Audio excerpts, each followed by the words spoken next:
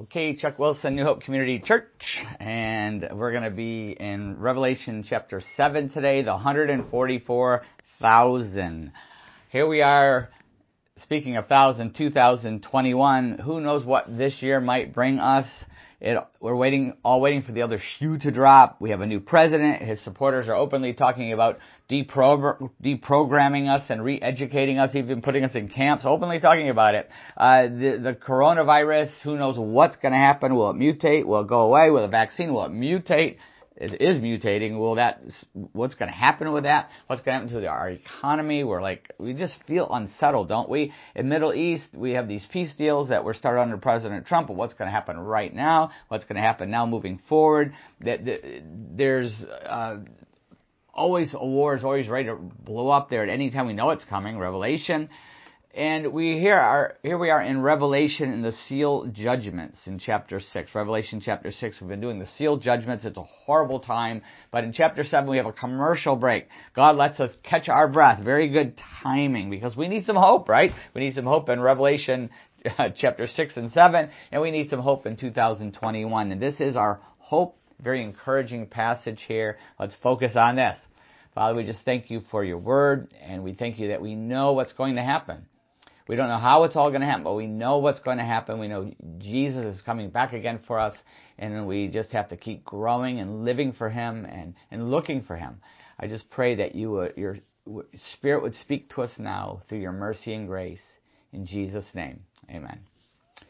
Okay, so Revelation 6, we just did the seal judgments, the 7 seals. We got through 6 of them. And then at the end of chapter 6, we saw where, verse 17, what he said, for the great day of their wrath has come, and who can stand? Who can stand? In chapter 7, the very next verse, who can stand? Revelation 7 is God's answer to that question. God's mercy during the tribulation. 144,000 super evangelists are preserved. Huge multitudes will be saved during this time. Believers in Jesus Christ can stand. They will stand. This is the answer, chapter 7. Let's start with the first 8 verses, and we're going to look at the 144,000 who are sealed here. After this, I saw 4 angels standing at the 4 corners of the earth, holding back the 4 winds of the earth to prevent any wind from blowing on the land or on the sea or on any tree. Then I saw another angel coming up from the east, having the seal of the living God. He called out in a loud voice to the 4 angels who had been given power to do harm to the land and the sea. Do not harm the land or the sea or the trees until we have put a seal on the foreheads of the servants of our God. Then I heard the number of those who were sealed, 144,000 from all the tribes of Israel. From the tribe of Judah, 12,000 were sealed. From the tribe of Reuben, 12,000 were sealed. From the tribe of Gad, 12,000. From the tribe of Asher, 12,000. From the tribe of Naphtali, 12,000. From the tribe of Manasseh, 12,000. From the tribe of Simeon, 12,000. From the tribe of Levi, 12,000. From the tribe of Issachar, 12,000. From the tribe of Zebulun, 12,000. And from the tribe of Joseph, 12,000. From the tribe of Benjamin, 12,000. So we have 12,000 from each of the 12 tribes of Israel, which is 144,000. Jews today no longer have any idea what tribe they are from. The records have been destroyed. They can't prove their genealogy anymore. We know from Jesus Christ's genealogy, Matthew and Luke, we know that the Messiah was from the tribe of Judah. It was prophesied. The Messiah had to come from the tribe of Judah. Jesus can trace his lineage back to the tribe of Judah, back to David himself. But you can no longer prove this. If you were to come now and say, I'm the Messiah and I'm from the tribe of Judah, you could no longer prove this. We don't know what happened to the records. We don't know if Herod destroyed them after the wise men took off and he was paranoid, didn't want anybody to be able to claim they were the Messiah. So we don't know if that's when it happened. We don't know if the Romans did it in 70 AD when they destroyed Jerusalem. We don't know. But the point, the key is the Messiah has to have already come. He cannot come and claim he's from the tribe of Judah anymore. The Messiah, the Jews are waiting for the Messiah. He has had to already come because he has to prove his genealogy, and he had to appear in the second temple prophecies said that the Messiah, Old Testament prophecies, that the Messiah would come to the second temple, present himself, and that's gone. It's impossible for the Messiah to come. He had to already have come before that temple was destroyed and before the records were destroyed, and Jesus did both. He's the true Messiah. So, but God does, nobody knows what tribe they're from now, but God does know what tribe each Jew is from. God knows, and He picks 12,000 from each. In the 12,000 tribes list, if you see what we just read, we notice that Judah is first. Once again, Messiah came through. But the 12 tribes present a puzzle because Ephraim is left out, but Joseph is there.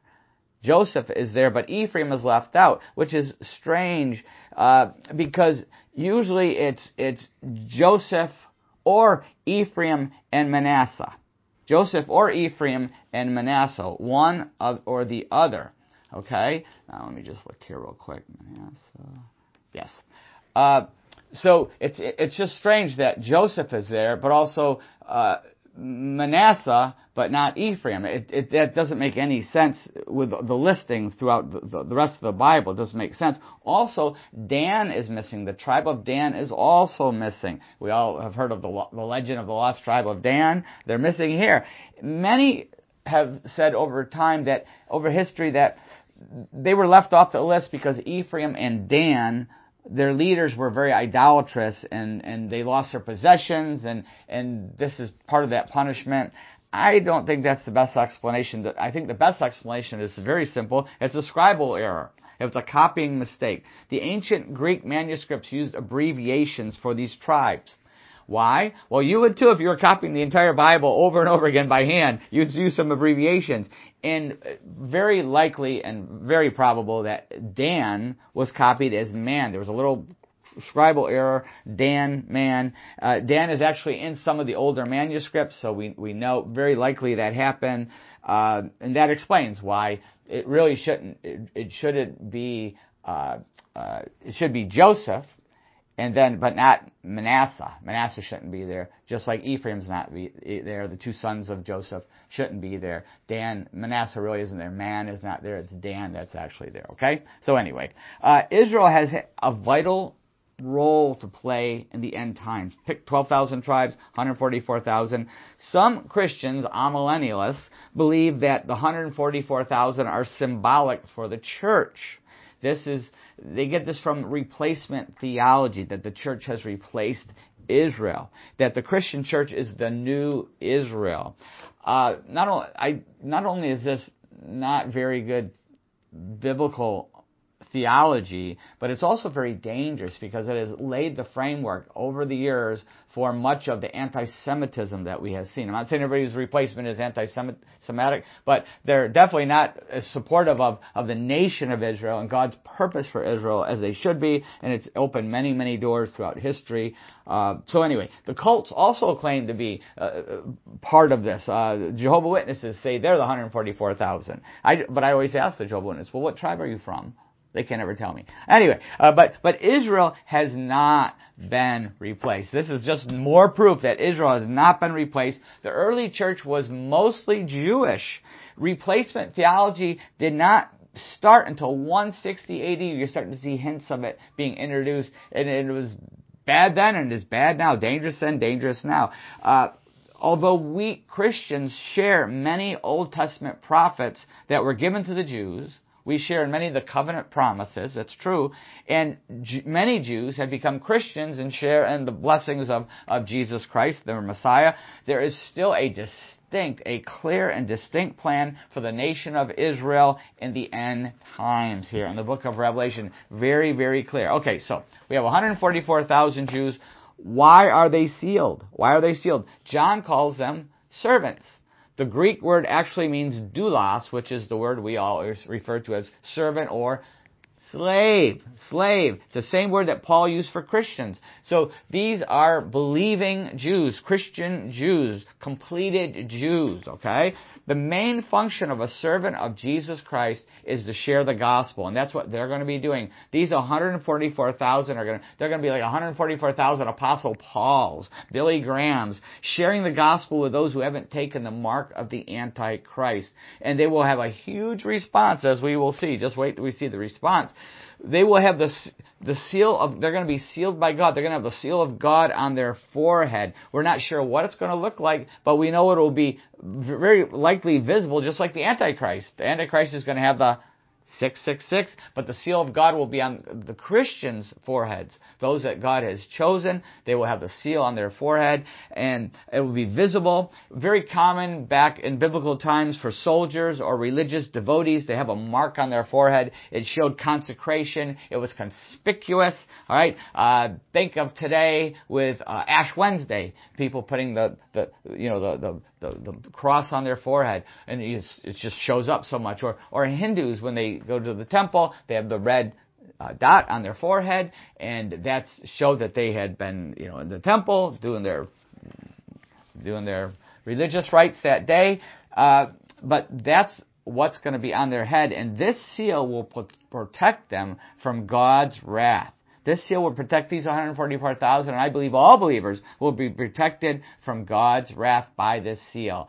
Not by man's wrath, but by God's wrath. From God's wrath, not from man's wrath, but from God's wrath. A lot of people say, well, how could believers go through the tribulation, because, we'd have to be taken up, pre-tribulation rapture. And that's possible. And, I've said many times, pre-trib, mid-trib, post-trib, all three are very possible biblically. We pray for pre-trib, we prepare for mid-trib or post-trib. We have to be prepared for all three, but of course, if we could choose, we'd all pick pre-trib. And all three I think are equally defensible. I hate to see Christians divide over these positions because we don't know. We just don't know. It's not that clear. But I wouldn't divide with anybody or argue with anybody over them. I just say make sure that you know your position, but you're prepared for the others just in case. Yeah. And so, but this is a picture. People say, well, how could we be protected in the tribulation, all these horrible things happening because of God's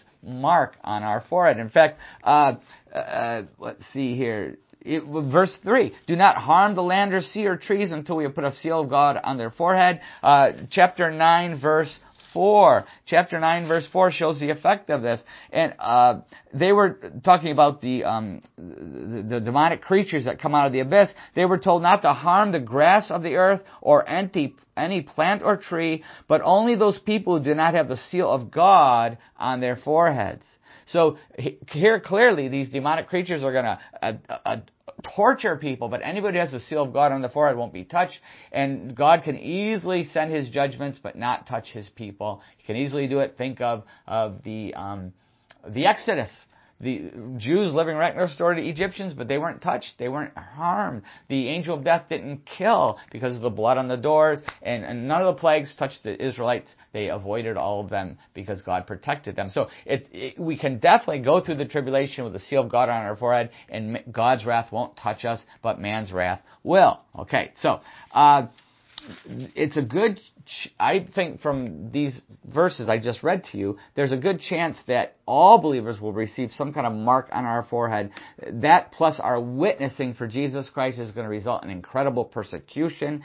Each human being on earth at this time will have to choose, just like we need to choose now.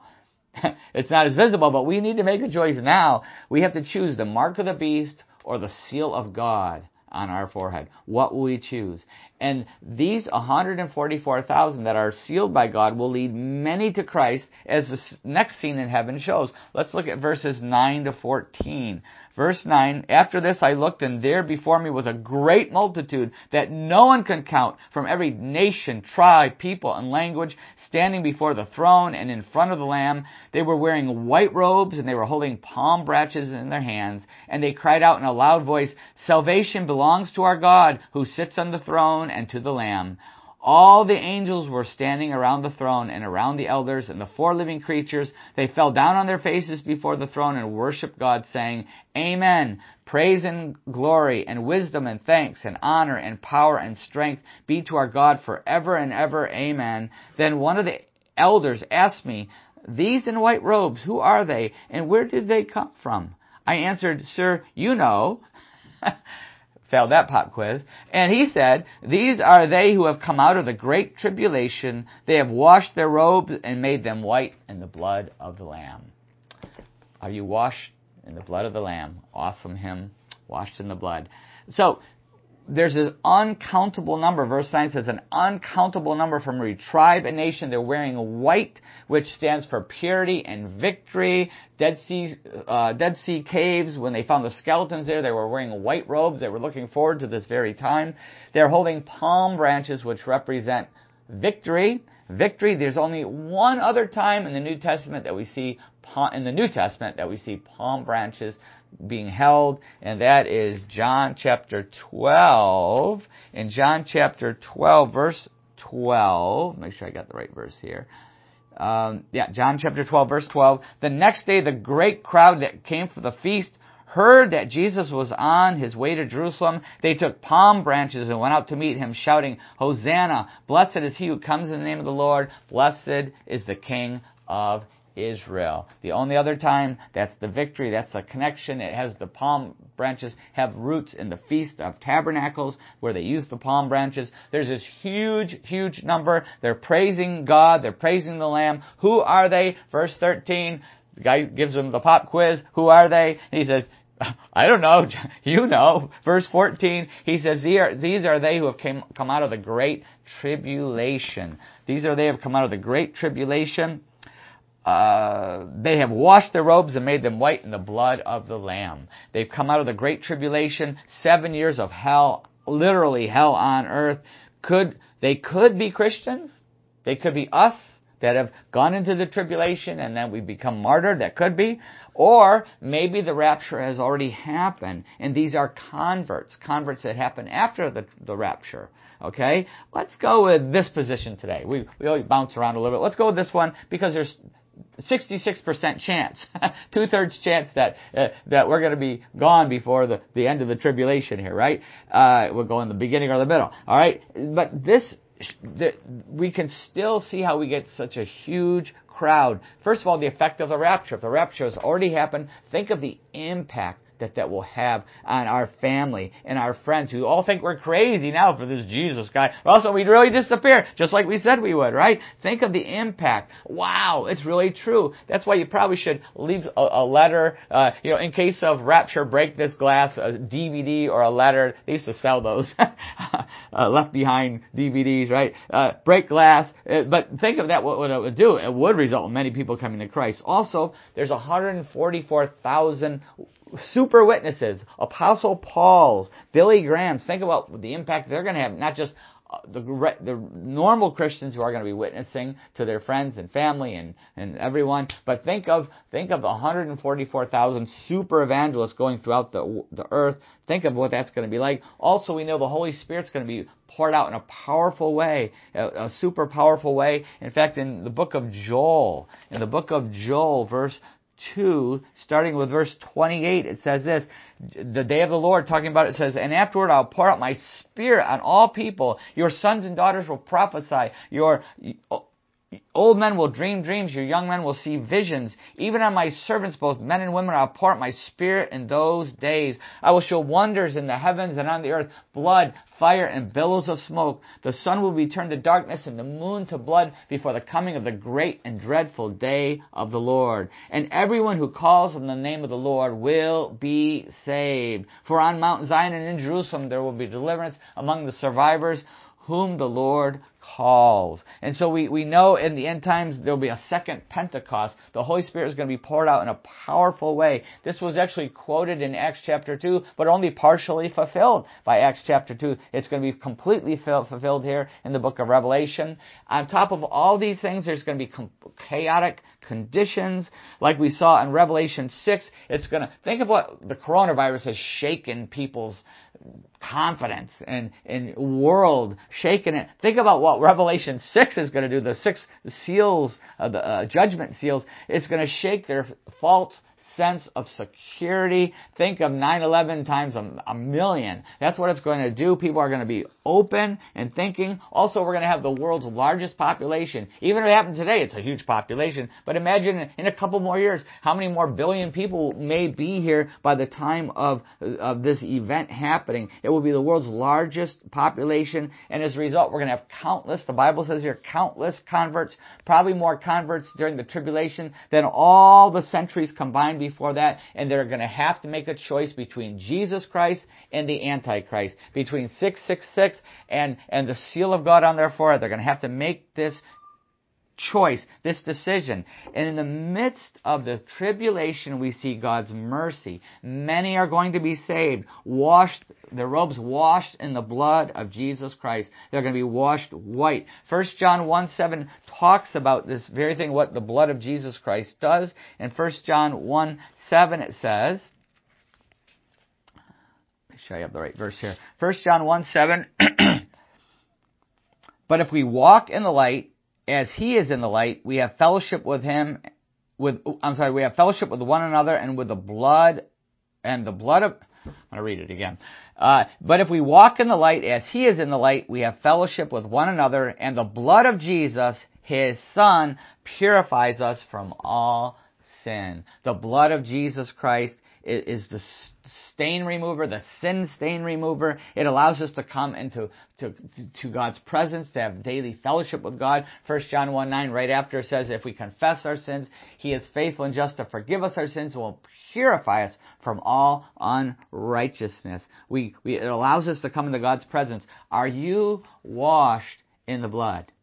Are you washed in the blood? Have you allowed the cross of Jesus Christ to take the place of your sin? If you confessed your sin, put your faith in Jesus Christ, His death on that cross, the blood that He shed, have you put your faith in Him? Have you taken that step? The moment you do that, you receive the seal of God on your forehead, and someday it will become visible for everyone to see. John 3:16 tells us, for God so loved the world that He gave His one and only Son, that whoever believes in Him shall not perish but have eternal life. Have you ever believed in Jesus, put your faith in Him, received eternal life that starts the moment you put your faith in Him and goes out through all eternity? If you have put your faith in Jesus Christ, we look forward to the coming of Jesus Christ.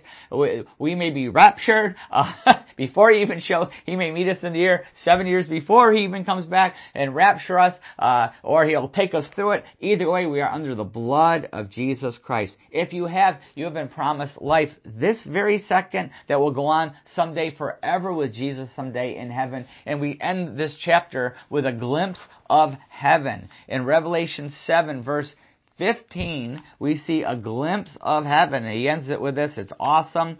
Just a glimpse, but it's enough for us. Therefore they are before the throne of God and serve Him day and night in His temple. And He who sits on the throne will spread His tent over them. Never again will they hunger. Never again will they thirst. The sun will not beat down upon them, nor any scorching heat. For the Lamb at the center of the throne will be their shepherd. He will lead them to springs of living water, and God will wipe away every tear from their eyes.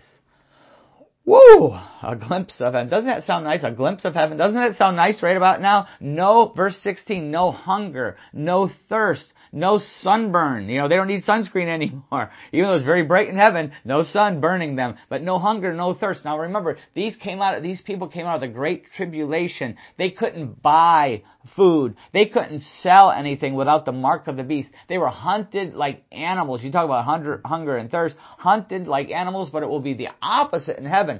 7 years of hell are going to be traded for eternity in heaven someday with the very opposite. Verse 17, it says, the Lamb will be their shepherd. Psalm 23, the Lord is my shepherd, I shall not want. John 10:11, the thief comes only to steal, kill, and destroy. I have come that they may have life and have it to the full. He's talking about the good shepherd. He says, I am the good shepherd. There in John chapter 10, I'm the good shepherd. He says we're going to have springs of living water. The Jewish understanding of living water is it had to be flowing water. It couldn't be stagnant in a pool. It had to be flowing. It was fresh. It was special. John chapter 4 talks about this very thing. In John chapter 4, I'll just read you what Jesus said. Jesus says in chapter 4, verse 10, if you knew the gift of God and who it is that asks you for a drink, you would have asked him, and he would have given you living water. Talking about to the woman at the well, right? Verse 13, Jesus answered, everyone who drinks this water will be thirsty again, but whoever drinks the water I give him will never thirst. Indeed, the water I give him will become in him a spring of water welling up to eternal life. And this is the fulfillment of the living water, eternal life. It's the fulfillment of it. The ultimate fulfillment is in heaven someday. And it also says he's going to wipe every tear from their eyes in verse 17. Wipe every tear from their eyes. Revelation 21:4 gives even a little bit more detail on that. What's going to happen when he wipes those tears from our eyes? I'm just going to read that to you. It's really awesome way to end this sermon and to give us a catch our breath in the middle of all these judgments, right? In 21 verse 4, he will wipe every tear from their eyes. Here we go. There will be no more death, or mourning, or crying, or pain, for the old order of things has passed away. Doesn't that sound nice? No more death. No more death. What has caused more tears than anything else in all of history? Death. Nothing is sad as that, and is rending as death, right? More tears than all else combined, all other suffering combined. But now you can never be, there's no more death. You will never be separated from your loved ones again. There'll be no more mourning, no more loss. We won't lose people, places, or things ever again. There will be no crying. Every time we get hurt, we cry as a kid, and as adults we cry. No more crying. Because there's no more pain. Physical pain, emotional, mental, spiritual pain. Gone. It's completely gone. There's a total healing. Some healing we experience now in all these areas, right? With our pain. At salvation, a lot of things are just healed instantly. Or as we start to grow in our sanctification, we get our healing in many ways through counseling and breaking strongholds. But some pain will only be healed in heaven. Painful memories will be completely erased.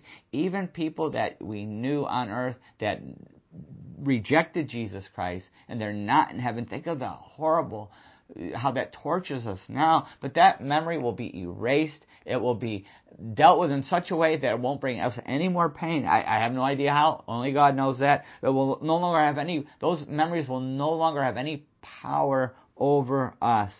Now, as a Christian, we don't know if we will go through the tribulation. We're hoping that we won't, and we took the premise that it was pre-tribulation rapture today, but there are many tribulations in life, right? Are we focused on heaven? Are we focused on heaven? The hope that we have going to heaven, that has to be our focus. Are we prepared?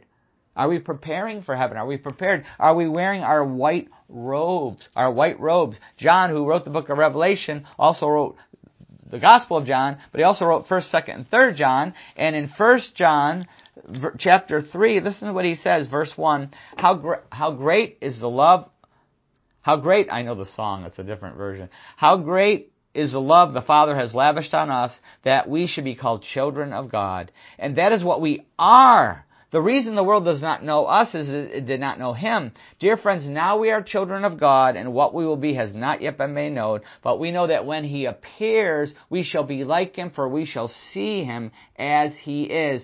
Everyone who has this hope in Him purifies himself, just as He is pure. Every one of us, knowing we're going to be with Jesus, be like Jesus, going to see Him, it says here, everyone has this hope in Him, purifies himself just as He is pure. Are we purifying ourselves? Are we getting ready for the coming of Jesus Christ? Are we getting ready for the rapture? Whatever comes first, are we getting ready for that? What if this was the last day on earth? What if you knew this was the last day on this earth before you were with Jesus? How would you live? How would you live? Would you still watch the same thing on TV? Would you still do the same thing on your phone? Would you still do the same thing on your computer? Would you still think the same thoughts? Would you still talk to people the same way? Would you still, put something off that needs to be done? Witness to someone, right? How would you live? How would you live? Knowing that you're going to be in God's presence, how would you live today? That's how we should be living every day. Like it's our last day on earth. Because it could be. Even if it's not even Jesus coming again. But it's God calling us home. We have to be ready. Are we ready for heaven? Are you ready for heaven?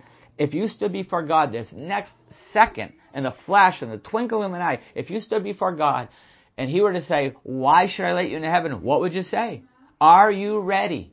Are you ready to face God? There's only one way to be ready. John 3:16, for God so loved the world that He gave His one and only Son, that whoever believes in Him shall not perish but have eternal life. Have you put your faith in Jesus Christ? Are you ready to face God? Are you ready for eternity in heaven or in hell? You have to choose today. Let's pray. As we go to this time of prayer, are you ready to stand before God? If He were to say to you right this second, why should I let you into heaven? What would you say? There's only one right answer. So many people, when I ask that question, they say, well, I've been good, or I try to be good, and I've never done X, Y, and Z, and I go to church, and I was baptized, I was confirmed, I was something. Something they did instead of what Jesus Christ has done. It's nothing that we can do. It's only what Jesus has done. The only answer before the throne of God is I have put my faith in Jesus Christ. I put my trust in Jesus. Given my life to Him. If you haven't done that, you can do it right now. For God so loved the world that He gave His one and only Son, that whoever believes in Him shall not perish but have eternal life. You can believe in Jesus. That word means to put your faith in Him. It's not an intellectual, it's in the heart. It's in the soul. Putting your complete faith in Jesus' death and resurrection for you.